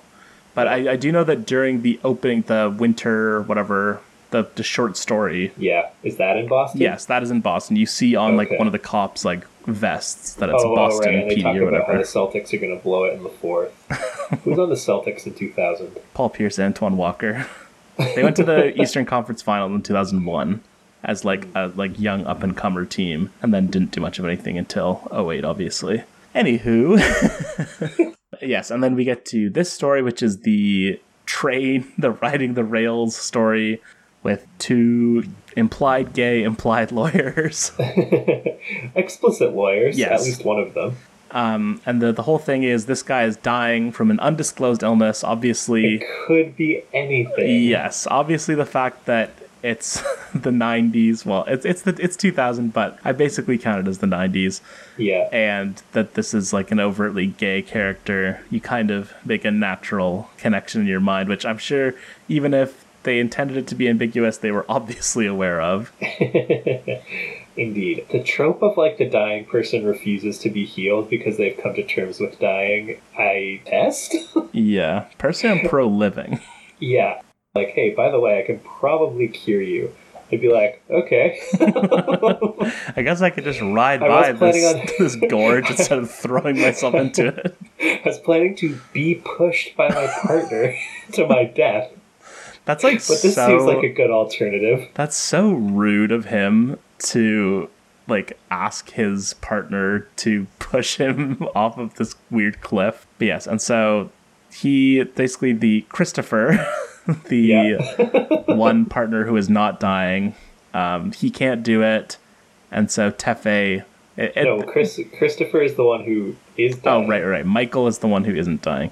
And so Michael is unable to do this. He's unable to push Christopher off of this like bridge into a giant canyon. And then this is actually... I do like this moment where it sort of cuts to... He's looking away, and then he looks up, and Christopher is gone, and Tefe is just standing there. And it's left ambiguous as to whether he jumped or Tefe was the one to push him. Yeah, this is cool. I'm prepared to credit Cliff Chang with a lot of selling this, like the impact of this whole scene. Yeah, the shot of her sort of silhouetted in the open boxcar is a good... has some visual punch there. Yeah, like the whole sequence, like the first, like the reveal of the gorge is really great. Like it's the almost full page shot of it. And then, the silhouetted against the door is really good. It's good stuff. Cliff Chang, good stuff. Their first collaboration, and then there's Paper Girls. Cheers. Good stuff. Can't wait.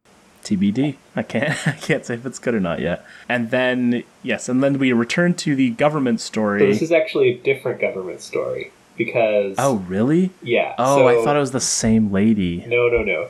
So I believe her name is Kilroy, and Agent Orange, whose real name I don't think we know yet, work for the Department of Agriculture.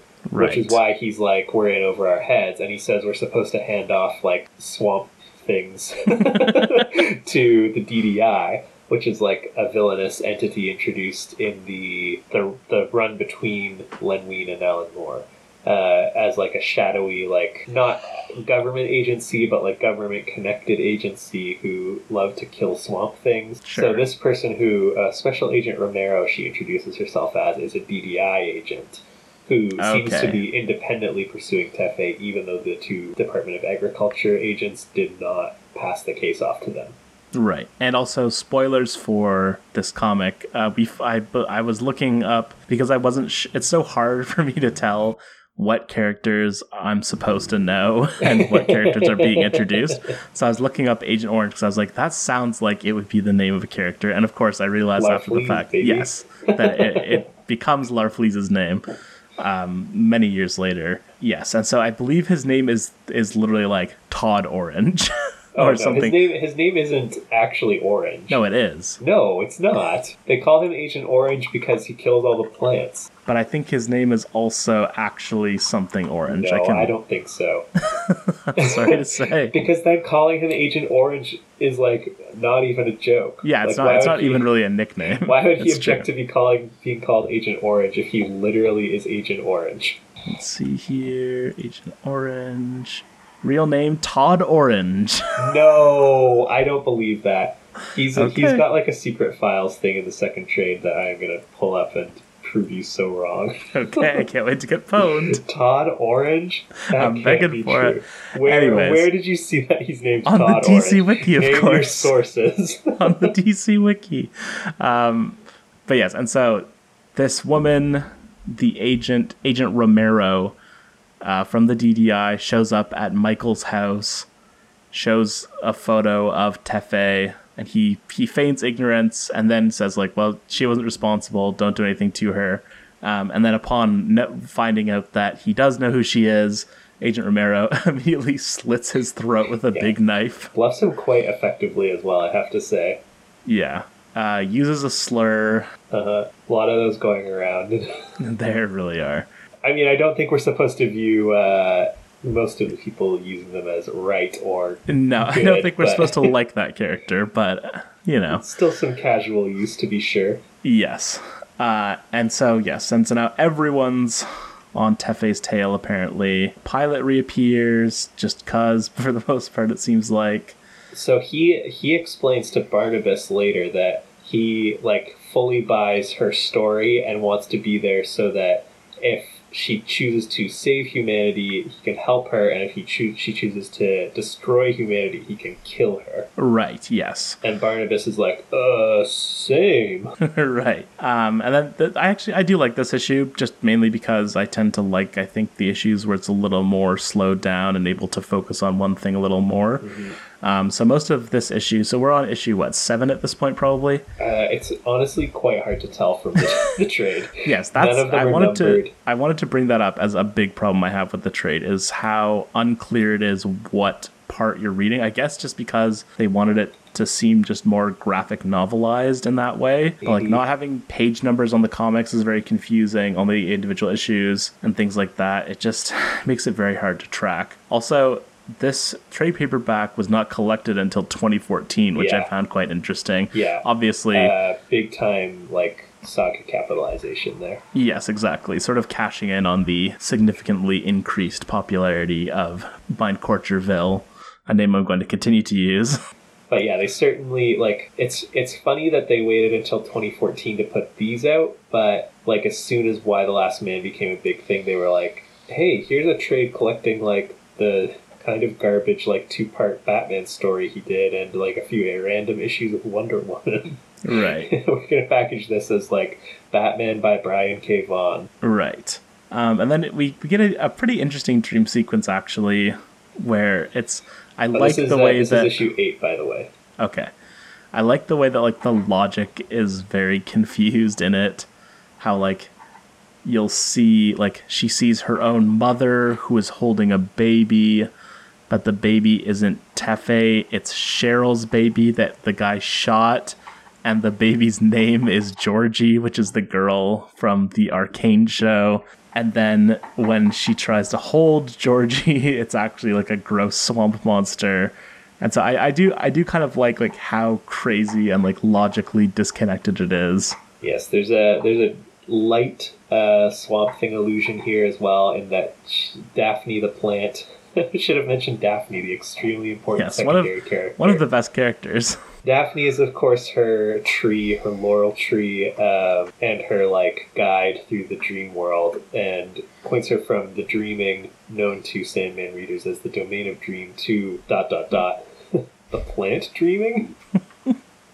Yes, a sort of like weird red and blue colored existence where she is able to suss out the murderer. Yes, and so then that happens. Some other tree related happenings take place. We get a pilot flashback where he sees the Challenger blow up. Todd Ritondaro, Ritondaro, is the legal name of Agent Orange. I'm just going by the data I have. Ritondaro, described here in the secret files as Kilroy's openly homosexual partner. Yes, he did. There was like one line. He made an allusion to thinking Mounties are sexy. Right, yes. Which I did mentally like reread in like a Paul Lynde-esque voice. Just because it was so over the top. Yes, and so we get this flashback of Pilot and his dad seeing the Challenger blow up. Oh yeah, this was a cool issue. So there's like a framing story of them like just hanging out at a bar, getting drunk and having bar talk, and the waitress prompts them with, "Did you ever see your father cry?" And then there's 3 guest artists who each do the sequence of them telling the story about the time they did or did not see their father cry. Yes, and so we get that story from Pilot. We get I believe Steve Lieber does the art on that. Cool. Go on. We get Barnabas's flashback of him like going to meet his dad, who hates him for some reason and didn't come visit him in the hospital after his disfigurement. And then I hope he doesn't have a dark secret. And then he owns his dad with a rock. Oh! And we're meant to believe that he killed. Oh yeah, definitely. The dad. Okay, he killed his dad. That's why he's like he passed away a few months like after. Right. I see. Yeah, I didn't quite get the. I knew it was implied, but I couldn't quite put the pieces together. Yeah, there. he's been like hinting for several issues at this point that like there's more to him than Tefe knows, and here's where we get the big reveal. Guy Davis, I think probably best known for BPRD, doing the art in that sequence. Sure. Yes, and then the last story is Tefe, who she's with almost killed a guy. She's with Swamp Thing, and then they see a guy like riding in a comical boat. Yeah, it's like a fan boat, but powered by like a train engine. Belching, and it's like, yeah, it's basically a Mad Max type piece of construction that is like shooting off fire in all directions. It has like massive clouds of smoke, and then Swamp Thing picks him up, and then Tefe... I had some issues with this sequence because Swamp Thing picks him up and tells him, "You aren't deserving of my mercy," and seems to be about to kill him, but then sees that Tefe is also about to kill somebody and is like, "Ooh!" His son. Yeah, like I guess it's the child murder aspect of it, but I'm like, Swamp Thing, you were about to also like fully just murder that guy. Yeah, you're about to leave this child fatherless. I don't know if you're in a position to be like, my vapors, in response to Tefe basically doing exactly what you were doing. Right, but yes, he has a very strong reaction to this. I guess, seeing your child try to drown a young boy is probably a lot to take in. You'll believe a plant can cry. What's that? Like, you'll believe a man can fly. No. Hold on, don't answer that. Yes, and so Swamp Thing is clearly very affected by this. He hits sheds Tefe. a single tear. He does shed a single tear, and then basically realizes, like, I am bad because I'm not a human, and so I can't teach her how to be human, and so therefore I have to leave, and does that, which obviously has impacted Tefe negatively. And then we find out about the third-party presidential candidate, Senator Color Strand. This is, I believe, introducing like a new plot line. So she at this point has given up on her quest for the Tree of Knowledge for some reason. Is that right? No, I think this is part of it. Because I thought she's like, I'm directionless now at some point. Isn't that the whole thing with this issue where she's like, oh, I've got a plan, all right, and right now it involves drinking at this bar. But then in her narration, she's like, I don't have a plan. These guys are going to figure it out. I thought it was more like she didn't know where to go, and less that she had sort of abandoned her quest entirely. I don't know.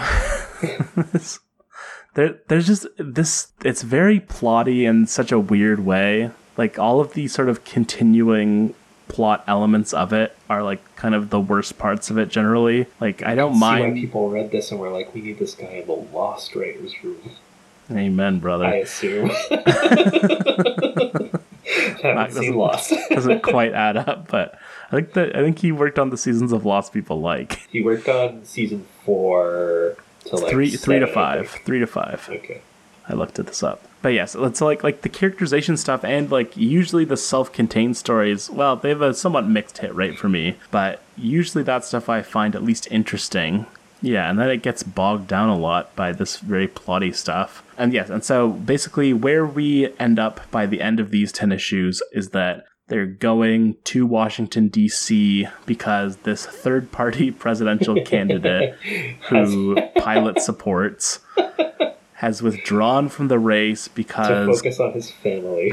Yes, because because comments by his daughter have surfaced of like talking about how bad her dad is, and they're just like, and I guess they're like, we also think our dads suck. Yes, exactly. Tefe sees her as a kindred spirit, and it's like, we need to rescue this girl or go find out what's going on. And so, yes, and so they start driving to DC, and then we get a bit of an interlude issue, which is the last issue that we are covering today. Yeah, this issue is like pure fat that could be trimmed from the run as a whole, I feel. Yeah, it's more exposition, which is... But like exposition of... There's like one thing in this that we don't already know. It's true. Yeah, so they're in Newark, New Jersey, and then Constantine shows up because he has been charged by Tefe's parents to find out if she really is alive or not. And bring her home if she is. Yes, and then we find out that actually Constantine killed, like, Mary Conway was going to remission, and he killed her anyways because that's just like how it had to work for this sort of... So we never like really detailed the ritual, but it required someone to die, which Constantine told Swamp Thing and Abby up front, and they were originally like, no, and he's like, it's chill, I've already found someone who's dying naturally who she can replace. So they were like, all right. But we learned that, in fact, it wasn't enough for her to just die. She had to be killed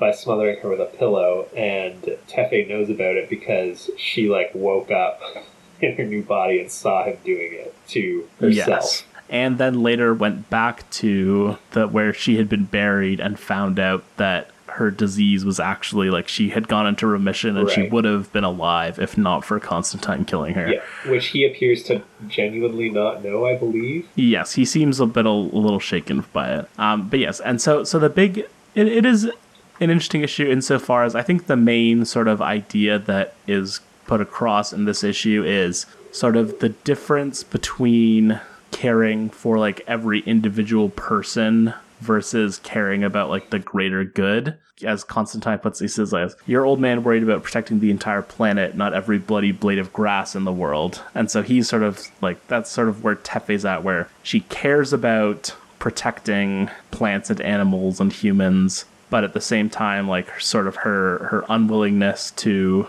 it's a very classic superhero thing where focusing on the individual rather than the greater good, and it's sort of costing the world as a whole. Yeah, it's a little unusual because like she experiences the green in a way such that every blade of grass is like very individualized for her, whereas like in like the classic Swamp Thing stories, that's not really like the case. Like Grass Blade wouldn't have an identity so much as like a lawn would have like more of a kind of sort of like sense of identity, or a knoll as it were. So It's interesting that, like, I don't know if it really jives to say that, like, oh, Swamp Thing didn't care about every blade of grass because, like, maybe if he experienced the, like, plant life the way that she did, he would have, but this is, like, kind of new. This is like, add-ons, basically. It's a new way of conceptualizing the plant life that is, like, being freshly presented in this run. Right. And yes, and so that's pretty much where we end up at the end of this. There's some sort of environmentalist talk, which I feel like will be built up later. But yes, and so that's sort of where we're at the end of this. So it's only 20 issues in total, right?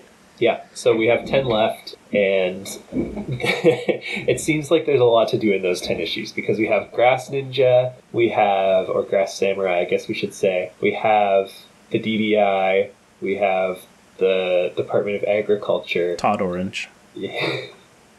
Todd Ritondo, something like that.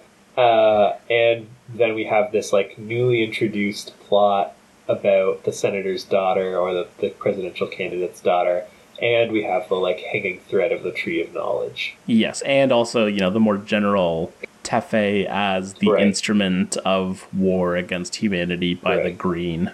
Will I destroy all human life? Question. 2. Destroy all human life. Destroy all human life too. Will I Plants vs. Zombies? Hey, there you go. She sort of is a human embodiment of Plants vs. Zombies.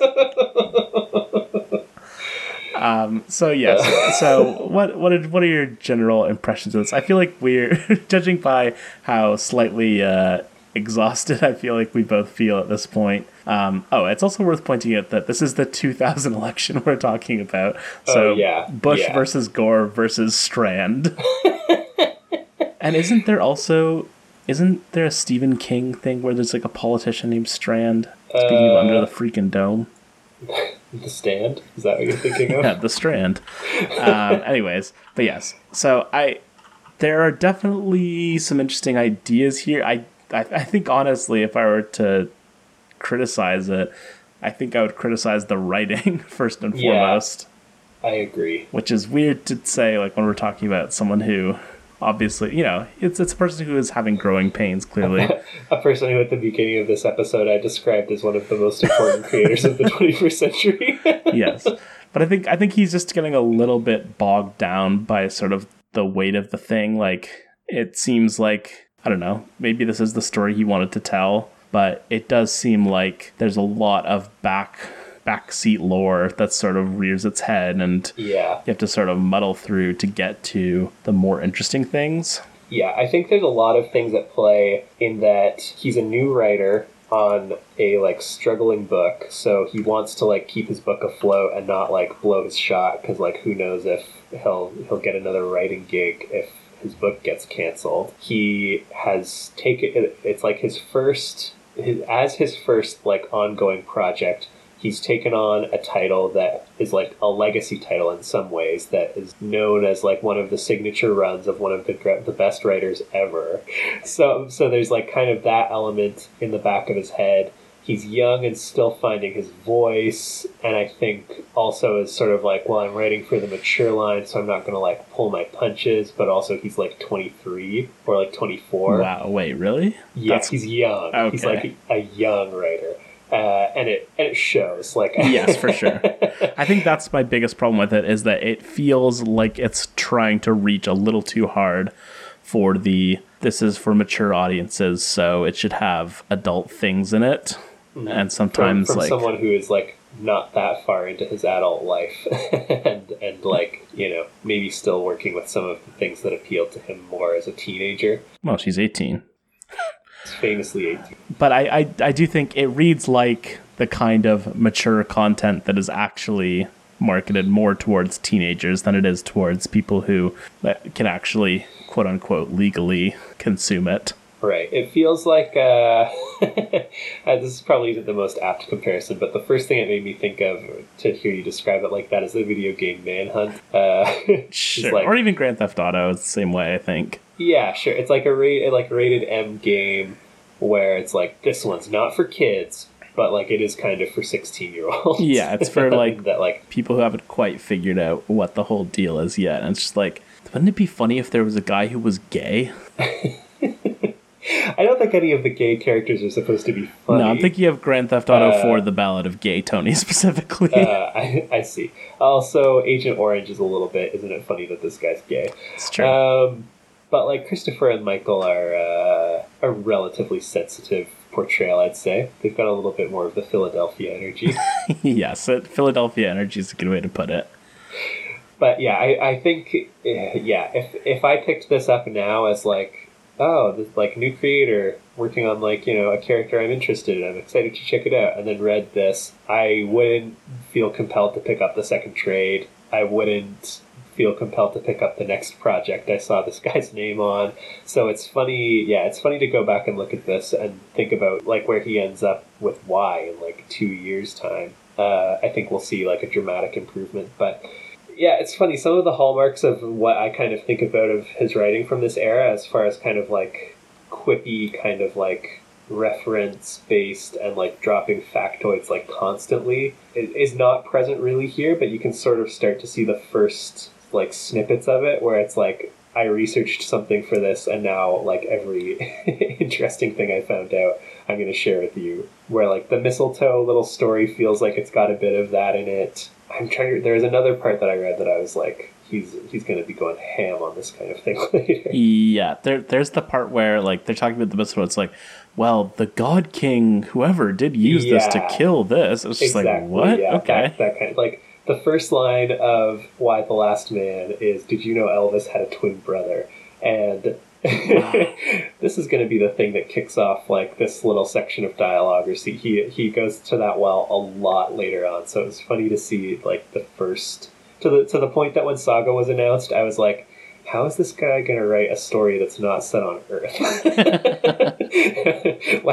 what trivia is he going to be sharing through the dialogue? But yeah, it's funny to see those first like initial things crop up here, and even though like I don't think you really have a sense here of how good he will be, the trajectory is kind of there. Yeah, like I think it just, generally speaking, it reads a lot as the first effort from someone who's still sort of finding their voice and is suffering a little bit from the era that they're writing in and what's probably either being expected of them or that they feel is being expected of them. But yes, I think we've said most of what we need to say here. Yes. So I loathe to say it, but do you have any kind of contextual treats for us? I do. I have some sales talk and some awards talk. Oh, okay. 2001, of course, the awards season for these issues. Nothing doing for the writing side of things or the interior art side of things in either of the big two awards. Promethea and Top 10 and Alan Moore generally are cleaning up. He's in his like America's Best Comics era. Which, do you know anything about that? No. It's kind of a funny story because it's not Galifianakis on the phone. He made his name kind of as like one of the all-time greats at DC. Had a huge falling out there over like the Watchmen contract and other issues. Jim Lee, as part of like the Image revolution, had launched his studio Wildstorm, and he got Alan Moore to come on to do his own like line called America's Best Comics. So he like hired artists and planned out a bunch of series, really did some of the best work of his career.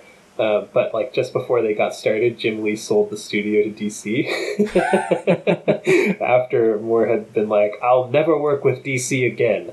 I'm off to do my best work at Wildstorm." And then DC bought Wildstorm, and he was like, I would leave, except I already promised like 5 artists steady gigs, so I'm gonna do it, but I'm mad. But yeah, so Promethea, Top 10, great book. Tom Strong, great book. Lots of good stuff coming out of there. Best writer, did I already say it was Alan Moore? I've heard of Ghost Rider, but best writer. I don't care for that. Best writer is indeed Alan Moore at the Eisners. No nominations whatsoever, except for I believe Phil Hale nomination for Best Cover Artist. Indeed he does, for Swamp Thing, Vertigo Secret Files, and Flinch number 11, but loses out to Brian Boland, who is doing some Batman covers and The Invisibles. So, no love at the Eisners, no love whatsoever at the Harveys, not so much as a nomination. Alan Moore also the best writer over there. So yeah, no love for him. Sales-wise, number 1 debuts at number 88 in the sales, 25,000 issues, which is, not great, but would sustain a run if he was able to keep it at that level, certainly. So number 11, it's cut about in half to 12,736 issues sold. So that's good for 146th on the month. By contrast, the top seller that month is X-Men, as it also is in the month of number 1 coming out, and it's cracking 100,000 still pretty consistently. So, if anything, I'm kind of surprised that it's able to sustain for another 10 issues at these numbers, because 12,000 is well below what I would expect for a cancellation threshold. I couldn't say.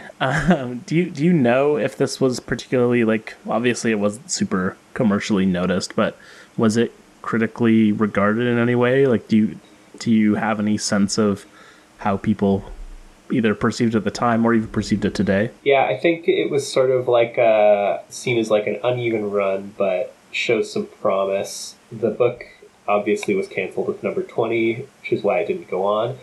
But the editor, Heidi MacDonald, basically was listen, you've got a strong voice for characters, maybe you should consider doing your own characters, which obviously is the route that he ultimately really made his name.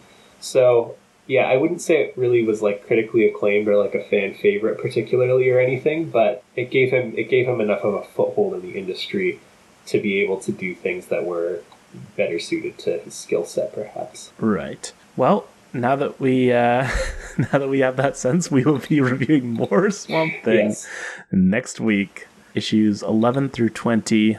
Which I am interested in seeing where it goes. I feel generally we probably err on the middling side of it, but there is interesting stuff here for sure. There is, yeah. I just can't believe the amount of stuff that is to be covered in those 10 issues. Yeah, that will be interesting. I imagine the answer will be a lot of things get dropped entirely. Or one storyline really cleans up the whole kit caboodle. I believe that most of the remainder of the run is one long story arc. Number 11 kicks off a story called Red Harvest that runs until it looks like number 17. Well, so there you have it. Yeah, so I guess we're gonna hit some interesting content soon. But for now, it will have to wait 1 week. I hope you're all excited for that episode. Until then, don't forget to rate, review, and subscribe. But until next time, for David and myself, let's say it together. To be continued.